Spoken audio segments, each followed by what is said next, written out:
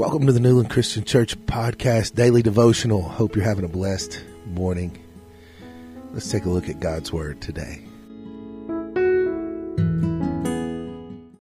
1 Timothy 6:10 says, "For the love of money is a root of all kinds of evil.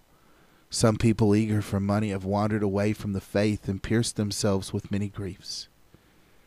Here's a scary thought. The content of your character is demonstrated by the way that you choose to spend money. If you spend money wisely and give God his fair share, then you're doing just fine. But if you're up to your eyeballs in debt, and if shop till you drop is your unofficial motto, it might be time to retire the credit cards and rearrange your priorities. Our society is in love with money and the things that money can buy. God, however, is not.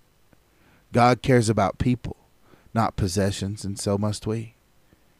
We must, to the best of our abilities, love our neighbors as ourselves. We must, to the best of our abilities, resist the mighty temptation to place possessions ahead of people. Money in and of itself is not evil. Worshipping money, however, is. So today, prioritize matters of importance for you and yours. Remember that God is almighty, but the dollar is not. Are you choosing to make money your master? If so, it might be time to turn your thoughts and your prayers to more important matters. And it's time to begin storing up riches that will endure throughout eternity. Those spiritual ones. Put God where he belongs. Put him first. Any relationship that doesn't honor God is a relationship that is destined for problems. And that includes your relationship with money. So spend and save accordingly. I come back to Rick Warren again. Servants of God are always more concerned about ministry than money. And Oswald Chambers said, "No man can stand in front of Jesus Christ and say, 'I want to make money.'" Think about that. Have you prayed about your resources? Have you found out how God wants you to use your time and your money?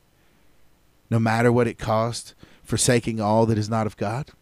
Have you prayed for that today? It might be a good time to start.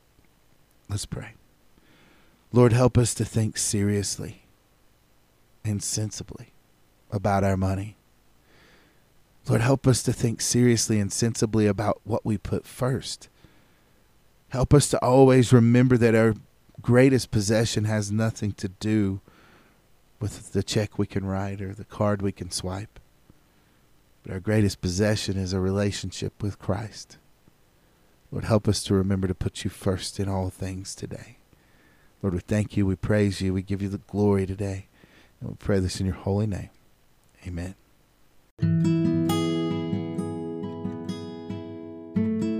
Thank you for tuning in to the Newland Christian Church Podcast. We hope that this will help you as you go throughout your day.